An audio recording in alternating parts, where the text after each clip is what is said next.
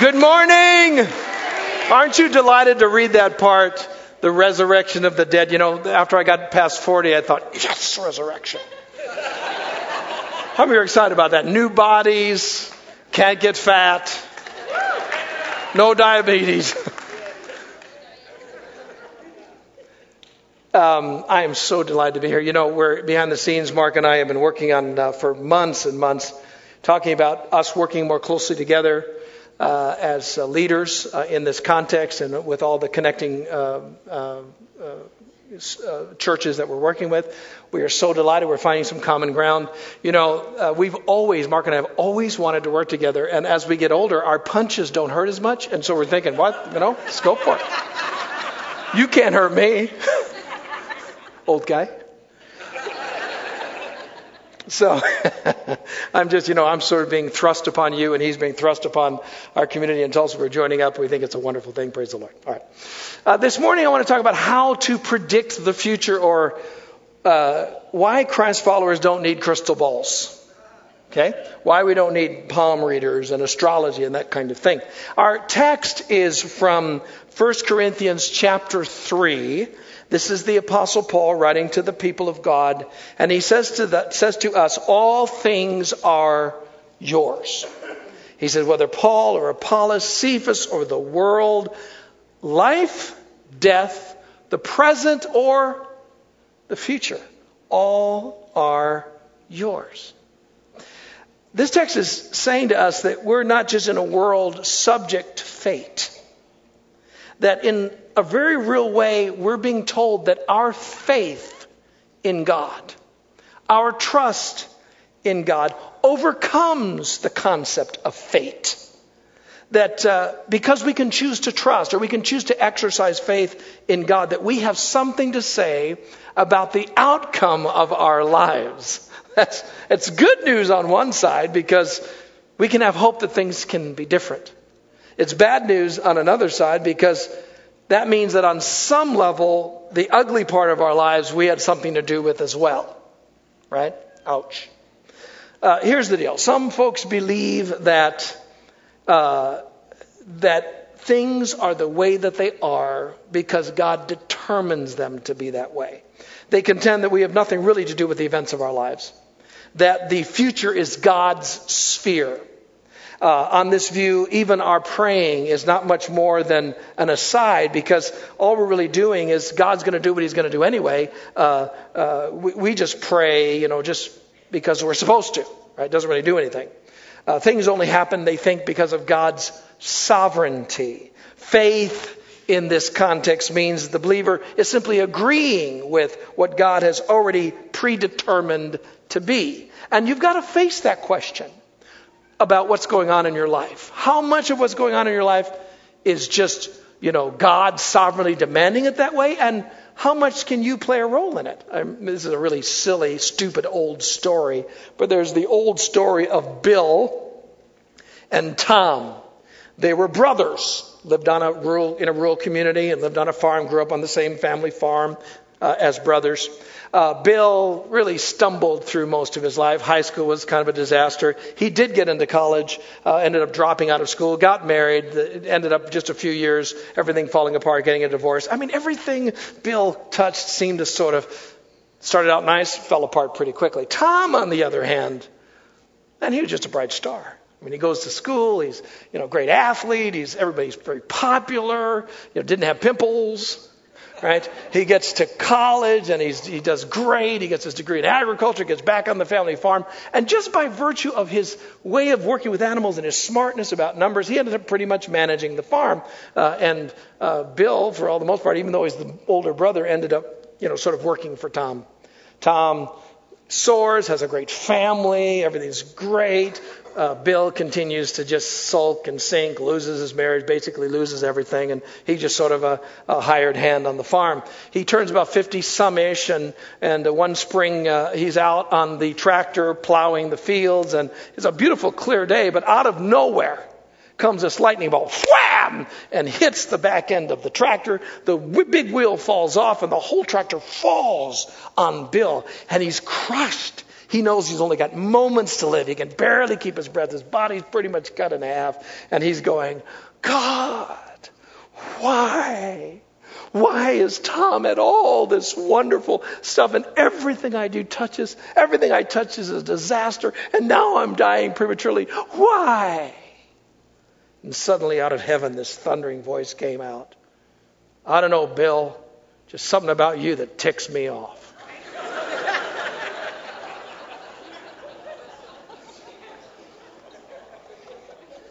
Now, as silly as that sounds, there are people who really think that. They really think just life is the way it is. It's because it's just been sort of dealt out to them. I'm saying to you that God challenges that. That somehow people think that why happens to them is just a circumstance, or just God being responsible for all of that. That human effort is really inconsequential. That's wrong. But people of faith can be the worst about this. They believe that whatever happens to them must have been God, that there's no real personal effort needed. If their marriage falls apart, I've heard Christian people say, well, maybe it was never meant to be. How many of you have heard that? Maybe it was never meant to be, right? Or if somebody is in a dead-end job, they never go to school to develop their skills, they never put any real effort in developing themselves, and they'll say, well, if the Lord wants me to prosper, He'll do it in His own time, in His own ways. They sort of defer, as though because they tithe, somehow God's going to magically touch a dog who finds a bag of $100 bills and brings it to you. They think humans have little to do with the future, that it's primarily God's domain. This is referred to as radical sovereignty. Everybody say sovereignty. See, we believe in sovereignty. We believe God is sovereign, but there's a kind of radical sovereignty that's like sovereignty on steroids, right? Beyond the Bible. God, in this view, does what God does. We can't do anything about it. Actually, this kind of thinking really is a retread of an ancient pagan philosophy known as determinism. The pagans, those people without faith, used to think that the future was this constant repeating cycle, and that humans just found themselves in a determined cycle that we could do nothing about, that what happened in our lives just happened. They looked at the seasons like spring and summer and fall and winter, and spring and summer and fall and winter and spring, just cyclical. Everything is cyclical. Sun coming up, going down, coming up, going down. It's all cyclical. There's no such thing as time. We're just caught in this cycle. That's what they believed the world was like. And during the Reformation, we couldn't do anything about that. During the Reformation, determinism found its way smack into Christian theology under the banner of the doctrine of God's sovereignty. And even though there's truth there, it became so radicalized, and sad to say there's some folks still think this, so radicalized that some came to believe that God predetermined everything. Even when people before they were born, God predetermined some to go to hell and some to go to heaven. That kind of idea. This isn't the historical, orthodox, biblical view of God's sovereignty. It's something that's a little wilder. And though it is true that some things are going to happen no matter what we do, Jesus is coming back.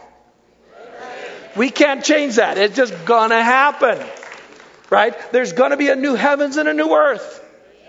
We can't stop that. God will sovereignly bring that to pass. There will be a final judgment.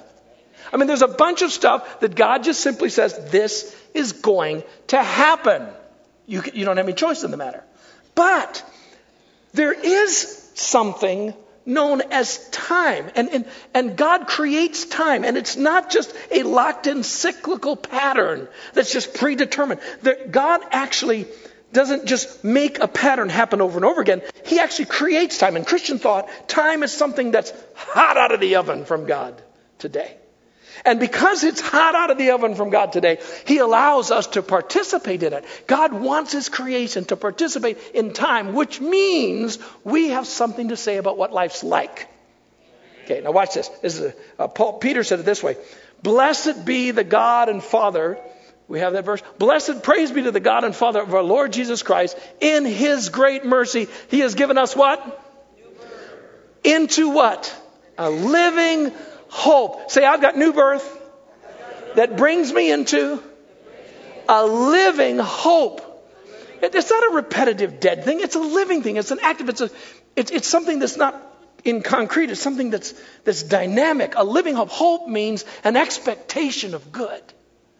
God creates the world and he creates time. And as he creates it, there's this expectation that something good can happen. This expectation that something new can occur. This is how God calls us to participate in life. We don't have to accept that things are just going to be the way they are, irrespective of what we do.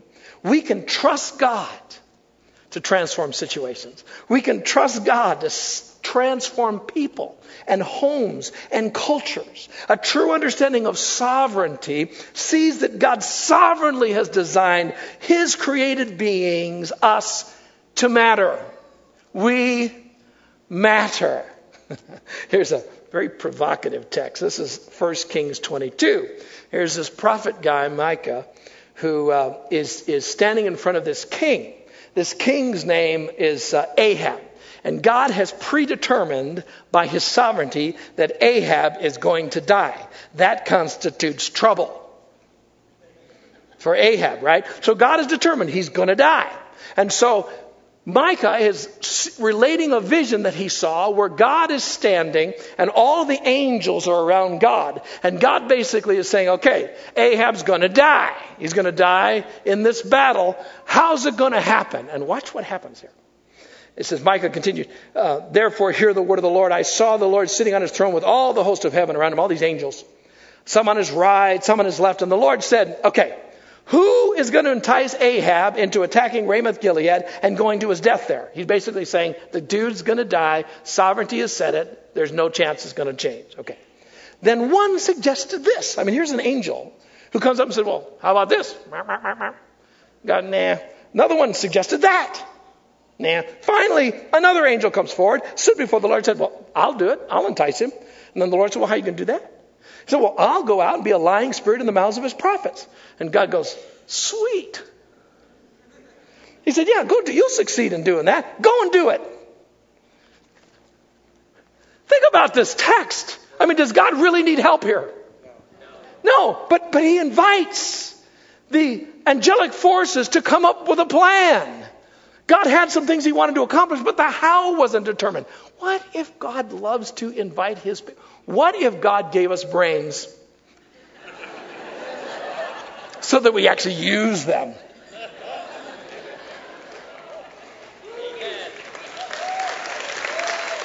What if he actually cares about you? Cares about what you think? What if he wants you to be successful in a career, but he doesn't care which one? I mean, you may say, well, what about this one? You go, that's probably a bad idea. Well, what about this one? Not a good idea. Well, what about this one? That's a pretty good idea. What you going to do?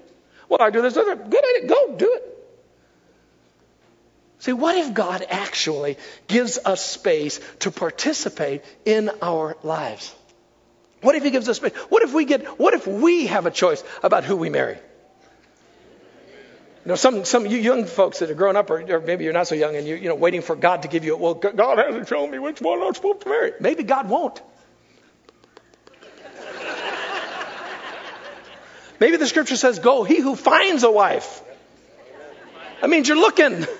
But see, sometimes we over spiritualize. You know, we're sitting here, a single guy looking over there, single girl, and going, "Lord, oh, she's attractive. Oh, I'd like to ask her out, but Lord, I want to know it's you. I want to know it's the Lord. Is it you, Lord?" And you look at her for weeks, and after a while, because you're looking at her, the scripture says, wherever your focus is, your heart goes there. Whatever you treasure, your heart goes there. So you start treasuring that person. You feel your heart. Oh man, the Lord showed me that she's supposed to be my bride. Now, of course, you haven't said a word to her yet. And so you go over to eventually, by the time you're so convinced and you've heard your word from the Lord, you go up to her, instead of talking to her, being nice, trying to win her, you just go to her and say, "Hi, the Lord God has revealed to me that you're supposed to be my bride." And she rejects you, but that's okay. She's just rejecting the Lord. No. Here's the problem. Is that, how do you say this nicely? You're an idiot. Yes, you need to take the risk of asking the girl out. You need to take the risk of trying to get closer to the person. Listen, any of the good women will reject you 2 or 3 times. Listen, you want to marry up, which means it's a hard road. Right? But you got it. What the reality is, most of the time we want God to do something because we're afraid of the risk. Lord, bless me financially. Well, why don't you go back to school? What? That'd cost money. That'd be hard. Well, did the Lord tell you to work at the gas station for all your life? Well, no. Well, how come he doesn't have to tell you to do that, but he has to tell you when it's something hard? Amen. See, listen. Sometimes we use our faith to preempt our work. Sometimes we use our faith as a cop-out for what we need to really do. Sometimes, this may shock you, but sometimes when people talk to me about their problems, I always ask them the question. I'll say, now listen, I'm a Christian, right? Right. I love the Lord, right? Right. I totally believe in God, right? Yes. You know that, right? Yes. Okay, what would you do if there was no God? What do you mean? What would you do? So if I would do this, I say, well, maybe that's God. See, because sometimes people lean so much on their faith that they're actually not walking by faith. They're walking by fake. F-A-K-E. Right. My point is this morning is that somehow this all-powerful, all-knowing, wonderful Father actually cares about what you think and what you want. I mean, who can read the narrative of Scripture and not be forced to bear witness to the very important reality that humans have something to say about what turns out here? That God actually hears us and it influences him. I mean, how can you forget that amazing dispute between Moses and God on Mount Sinai? This is Exodus 32, where God, is standing there before Moses. Moses had just brought the Ten Commandments down, and all of these Israelites were just whacked. I mean, they were running around naked and they were worshiping this golden calf, and they had just gone crazy. And Moses dropped the commandments and yelled at them and stuff, and God said, let me just kill them all. Let me just wipe them out. And Moses goes, no. He pleads. He has these impassioned pleas with the Lord. And the text ends by the Scripture saying, and God changed his mind. What if God loves to change his mind from the cries of human hearts? What if sometimes what God says is going to happen doesn't really have to happen, but he's looking to see whether any of us will call out to him and make a case?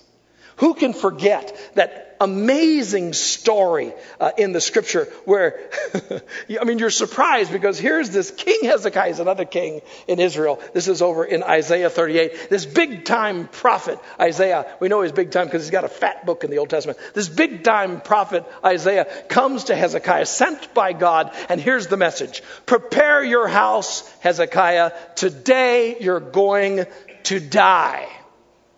This will ruin your day. The Scripture says that Hezekiah turned his face to the wall and he began to cry out. We don't know what he said, but somehow he opened his heart to God in a fresh way. And as Isaiah's walking out of the palace, he's out in one of the yards, one of the courtyards. Well, he's out in the middle of that. The Lord speaks to Isaiah as he's leaving the palace and says, go back.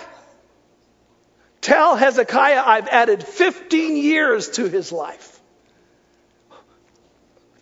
God changing his mind, God changing his decrees, because somehow from a biblical standpoint, it's not crazy to suggest that human beings actually participate in making history, in creating the future. How wonderful is that? My point this morning is that on some level, you and I get to predict the future. I mean, even on a natural standpoint, which says a lot about God's character. Remember, Romans says that we can tell what God is like from the creation. And one of the things we see in the creation is that if we're not supposed to control some things, why did God create a world filled with natural laws? Laws so specific, so predictable, that we can send a person to the moon and predict within a fraction of a second when he or she will land there. How can we know that with that specificity? Because the laws are that consistent. I mean, what if there are spiritual laws like that? That if we learn to cooperate with God, that God tells us his laws so that we can actually gain more control over our lives. So that we just don't have to sit back. I mean, let me remind you of the text again we began with. Paul says, all things are yours. No more boasting about men. All things are yours. He says, whether Paul or Apollos, Cephas or the world, life, death, the present, the future, all are yours. Now, I'm not suggesting, nor do I think Paul is suggesting that we control everything. We don't. We're not God. Gail and I raised 4 kids. We were out of control most of the time. I've been pastoring since my 30th year of pastoring. I've pastored thousands of people. I've never controlled them. But I think that what God allows us to do is influence. That we have a say in some of the things that happen. Nor am I suggesting that we control God. But that doesn't mean that we can't influence outcomes. That doesn't mean when we begin to engage and grab the laws that we understand that we can't begin to see things change. Not every time, but maybe lots of times. There's a guy that, actually this lady called me, one of the ladies that attend our community in Tulsa. She called me last year, middle of last year. She said, my dad's dying. His name is Bob. He's stage 4 cancer, unresponsive to all the treatments. They even brought him to Houston. They did these special things in his liver where they were sending in these pods. It was an experimental thing where they had radiation pods. They were trying to get close to the tumors, and nothing was working. They finally sent him home, said, you have about 4 to 8 weeks, and you'll be dead. When I saw him, it was several weeks after that, and his kidneys were beginning to shut down. He was dying and weak. So I'm sitting down with Bob. I said, Bob, listen to me. He came from a Christian background, but he came from the tradition that, whatever happened to you, was God. So, he's lucky God didn't kill him before, kind of thing. And so, I'm telling him, hey, listen, God loves you. And here's what I said. I said, listen, Bob, God's got these promises of healing, promises of a long life, promises of blessing in your life. I said, I think they're invitations. I mean, they're not things you can manipulate God with or hold him, say, God, you said. I don't think you can do that. But I think you can bring them and say, God, this is what you said. It's like a great story in the Old Testament where David said, the only reason I have confidence to pray this is because you said it. I love that. Well, we're not bossing God, but we say, God, the only reason I have confidence to pray this is because you said it. You're inviting me to ask. And so I told him, I said, listen, Bob. I said, I prayed for people and taking these promises, and they've been healed. I mean, physically healed. And I said, but I got to be honest with you, I prayed for some people and took these promises, and they died. Truth be told, everyone I pray for dies. Right? I said, but I don't know how it all works. See, I used to know how it all worked. When I was in my 20s, dude, I knew how it all worked. Must have gone. Right? Well, so I told him, I don't know exactly how this all works. I said, but here's a time in David's life where his son is dying and he's crying out to God night and day, 7 nights and 7 days, crying to God, fasting, seeking God. And after he got done praying, the kid died. But what the way God helped David there was that he helped him deal with it in an appropriate way. I said, maybe when we pray, you'll just die a lot better than you're dying now. I said, but then we got Hezekiah, and he turned his face toward God, and I told him the story I just told you. And I said, God added years to his life. I said, maybe that's what God will do. I said, all I know is that following Jesus, opening your life to Jesus, turning your whole heart to Jesus is a good thing to do. Would you like to do that? He said, absolutely. So now he wasn't a member of our church, still isn't. I mean, he lives a distance away from Tulsa. And so I prayed with him, and I prayed that way. I said, God, we would love to see you add years to Bob's life. God, we're taking your promise. This is what you said. We're trusting you to that end. Got done praying, finished praying. I didn't hear from him for a couple of months. It was January. His daughter told me, said, he appears to be getting better. I said, well, that's cool. So in January, he calls me, said the doctors can't find any cancer in his body. It's been almost a year. Now, I don't know how much longer he lives. All I know is that somehow God lets us participate in the future. Somehow we can influence the world. In fact, one place, John it says, faith overcomes the world. We don't have to just sit back and just wait for things to happen. We can actually participate in the world. Paul even wrote in one place, this is a very interesting text. This is Galatians 6. Think of this one. He says, do not be deceived. Don't be tricked. Don't get hoodwinked on this. God cannot be mocked. In other words, he's serious about what he's about to say here. A person reaps what a person sows. You reap what you sow. See, this text is asserting that the way we participate in the world that we're in is a lot like a farmer participates in the law of nature.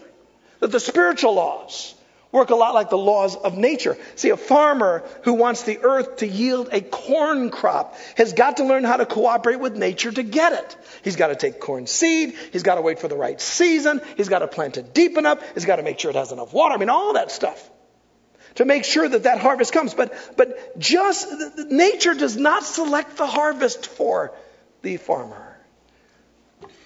Nature does not select the harvest for the farmer. What if God is not the one that wants to do all your choosing? What if he's okay about you not being very happy? But you've got to want to be more happy. You've got to want to have more peace. You've got to cooperate with the laws that bring more peace. You've got to sow peace to reap peace. Maybe he's okay with you not having much love in your life. Maybe he wants you to learn how to sow love so you can have love. Maybe some people say, well, I just don't have any friends. Nobody's friendly. If you don't have friends, maybe you need to learn how to be friendly. Amen. Right? What if, you know what I'm saying? What if it's not? What if the reason you don't have any friends is because you want friends to make you look better? You don't want to be a friend. You want to use somebody. I want to be friends with her. She's cool and pretty, and I want to be cooler and prettier. So if I get next to her, or I want to be friends with him because he's like close to the boss, or he's like in leadership, and if I get close to him, then I can be like better, or people will see me better. So you're not really wanting friendship. You are using people. Jesus said, you want to be a friend, be friends to people who need friends. Give yourself.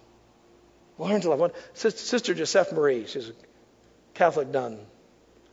Such a wonderful lady in Marshfield. She was part of the Charismatic Renewal. And the thing I learned from Sister Joseph was everyone she was in front of. I mean, she was not a beautiful woman. You know, I hope she doesn't mind me telling you that. But her teeth were, you know, and she'd throw them out there. You know, it was almost a caricature. But she had the loveliest soul that everybody wanted to be around her. You know why? Because she loved everyone as if they were rock stars. She had this sense, every time anybody walked in the room, there you are! Not, here I am. See, this is the great secret that I learned from Sister Joseph. I'm telling you, when I walked in here today, as I stand here, when I walk around people, I always think, there you are, there you are. I'm serious. In my heart, I think, I get to be for these people. There you guys are. There you are. I never think, here I am, aren't you blessed? Everybody loves to be loved. Everybody loves to be celebrated. And if you learn to move toward people and celebrate them in your heart, and everyone's a VIP, everyone's a very important person, everyone has the mark of God, everyone you're delighted to see, you will have more friends than you can handle. Amen. It's up to you. What are you going to sow? Don't be tricked. Whatever you've sown, you reap. Your life is the way it is because you are the way you are. I went and did it, didn't I?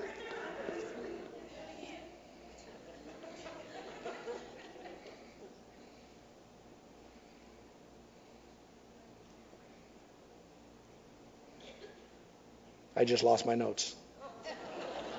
It's probably God's will.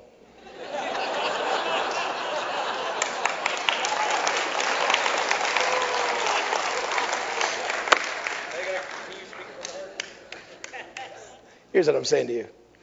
It's just as simple as 2 + 2 = 4, right? If you are mean to your spouse and you never talk about it, it will equal divorce. If you go out every single night and drink till you're drunk, and you do it over 10 years plus 10 years, it will equal alcoholism, right? If you spend more money than you make and stack up your credit cards, it will equal bankruptcy, right? See, it's simple. But if you want to change that, same deal. If you decide in your heart to celebrate your spouse and put them ahead of your job, plus you really give them undivided attention, it will equal a marriage that's enriched. See, this is not rocket science. The problem is, most of us know, and this is the truth, most of you know what to do. You just don't do it. And here's the good news. You don't have to do it by yourself. This is the God factor. This is where your faith comes in. See, your faith doesn't come in so that God just wiggles his nose and changes that toad you married into a prince. Charming. See? Or that relationship you have on the job that you just wish God would either save them or kill them so that you could work with Christians, because it's so hard to work with pagans who just make you crazy. See, what if God doesn't want to just change your externals when he changes? Maybe God wants to change you.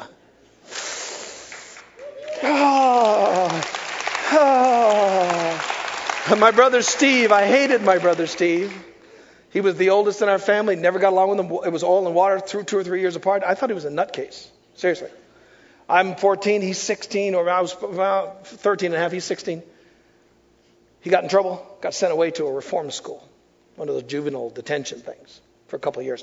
I finished high school, he was still in that detention. I hate to say this, I was a Christian, but I was delighted he was out of the house. I thought I'd be done. I just thought I was done with him. He went into the Navy, didn't see him, I'm done with him. Well, all of a sudden I end up at one of the jobs in college, flipping burgers, and guess who happened to get a job? Right next to me. Steve. He showed up again. Then I'm in college, some of my favorite classes. Guess who was in 2 of my favorite classes? Steve.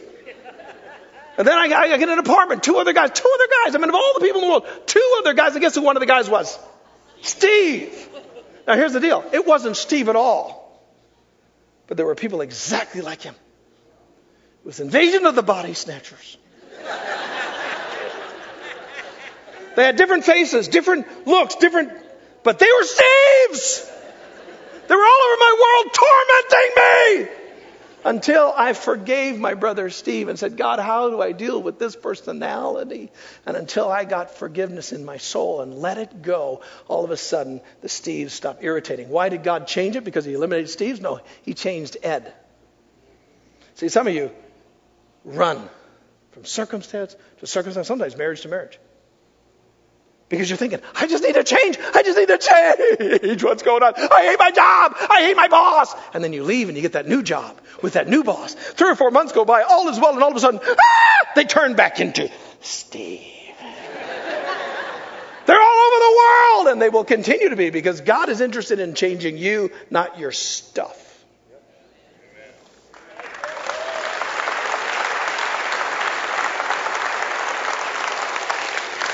But the point is, you don't have to do it alone. God will grace you. That means he'll help you do what you cannot do. One last story. 3 years ago, diagnosed type 2 diabetes. It's no surprise. Because I love anything sweet. Right? And I've got a Hispanic background. It just added up to problems. I'm in the doctor. I'm feeling sluggish. He tells me type 2 diabetes. My first reaction is, oh, God, turn to the walls. Heal me. God, please heal me. Your word says I'm healed. By your stripes I'm healed. I'm trusting for healing. The sky is brass. There's no response from heaven. You know what that means? I've got to learn to re-eat. It's enough to make a man cuss. A Christian man. I've got to learn to exercise more. Day in, day out, getting up, going for a walk, not stuffing my face with everything that tastes good. I love pie.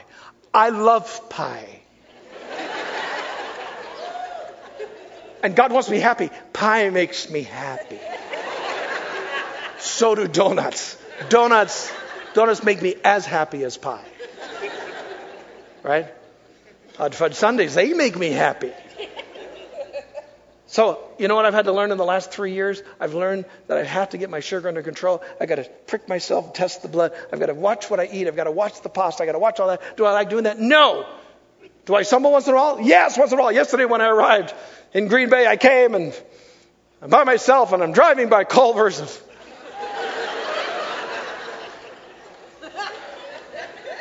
I fell hard.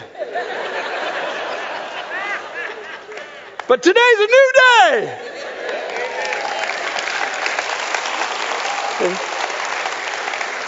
You don't have to be perfect.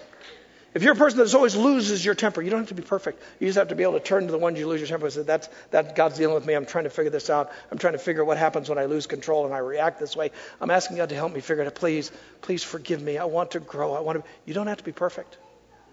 You just have to keep running back. Keep have to running back. It's like when you learn to walk. You just walk for a little bit. You ever notice that when kids start walking? Boom.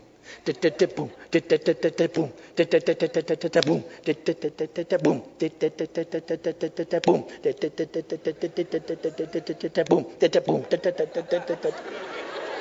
How many has been a while since you boomed? See, you'll get better. It's just the way it works. Listen, you can have a different future. Let's stand.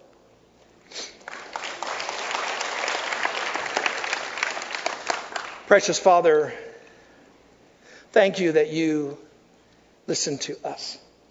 Thank you that you have some predetermined things that we can do nothing about because you really are sovereign. But you have sovereignly chosen that we can have more influence in the world.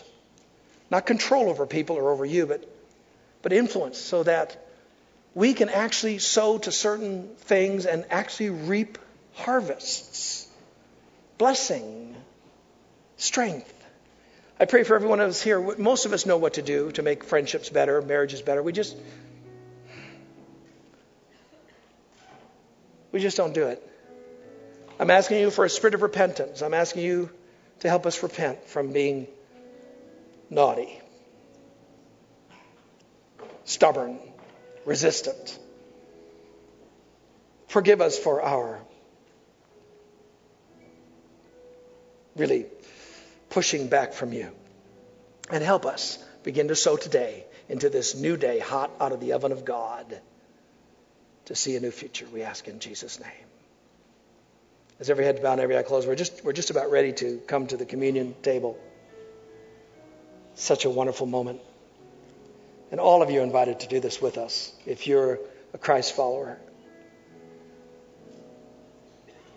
To open ourselves to the body and blood of Christ. But before we do that, even though everybody's welcome, there is a warning in Scripture that simply says, when you come to partake of the table, the body and the blood of Christ, that we're to make sure our hearts are in the right direction.